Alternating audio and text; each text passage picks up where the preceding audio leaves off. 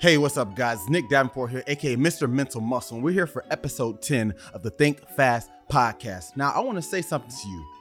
Don't take it personal until it's personal. What I mean by this is we're wired to want to assume the worst case scenario, especially when it's dealing with someone we may care about, whether it be a friend, family member, romantic partner, whatever it may be. Our brain wants to internalize this as, oh my gosh, they must really mean this. Now, first of all, you got to understand the context. What's really going on? Don't jump to the conclusion until you know exactly where the context is coming from. Because sometimes we take things personal when it's not even that deep. But if we internalize it as such, the next thing to come out of that person's mouth won't even matter. We're already triggered or turning red, wanting to go and attack back and rebut. But we got to understand, sometimes they don't mean it that way, especially when they're giving us advice, trying to make us better. Because in order to grow, I always talk about this with my clients, is you have to have that adversity. You have to get out that comfort zone. And sometimes getting out your comfort zone, surprise, surprise, isn't that comfortable. You're going to hear some uncomfortable truths that will actually make you feel like you're less than, or even just don't need to be doing what you're doing. In actuality, understanding these deficits or faults or whatever it may be can actually help you grow. It's kind of like the fitness industry. When you work out, you're actually tearing down your muscles, not building them up. So every time you lift that weight or run or jump, whatever it is, that muscle has a micro tear that every time you do it, it breaks down more and more and more.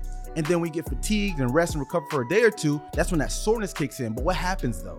The next time you train at a reasonably similar intensity, it's not as hard as it used to be. And the same thing goes for this. That's why you don't want to take it personal. There's something else called fundamental attribution error. In cognitive science, this is a bias that tricks our mind into thinking that we attend to the person's personality best based off of that scenario that they're in at the moment. For example, if someone was to cut you off in traffic, you might think they're a jerk, an a-hole, they don't deserve to drive, but in actuality, they might be rushing to a hospital because they just found out their wife's going into labor. You attribute them to being a bad driver, horrible, inconsiderate person, but in actuality, in that just moment, they were trying to get to see the birth of their child. But this can happen to even our loved ones in a closer proximity because we're gonna assume that, hey, look how they're treating me.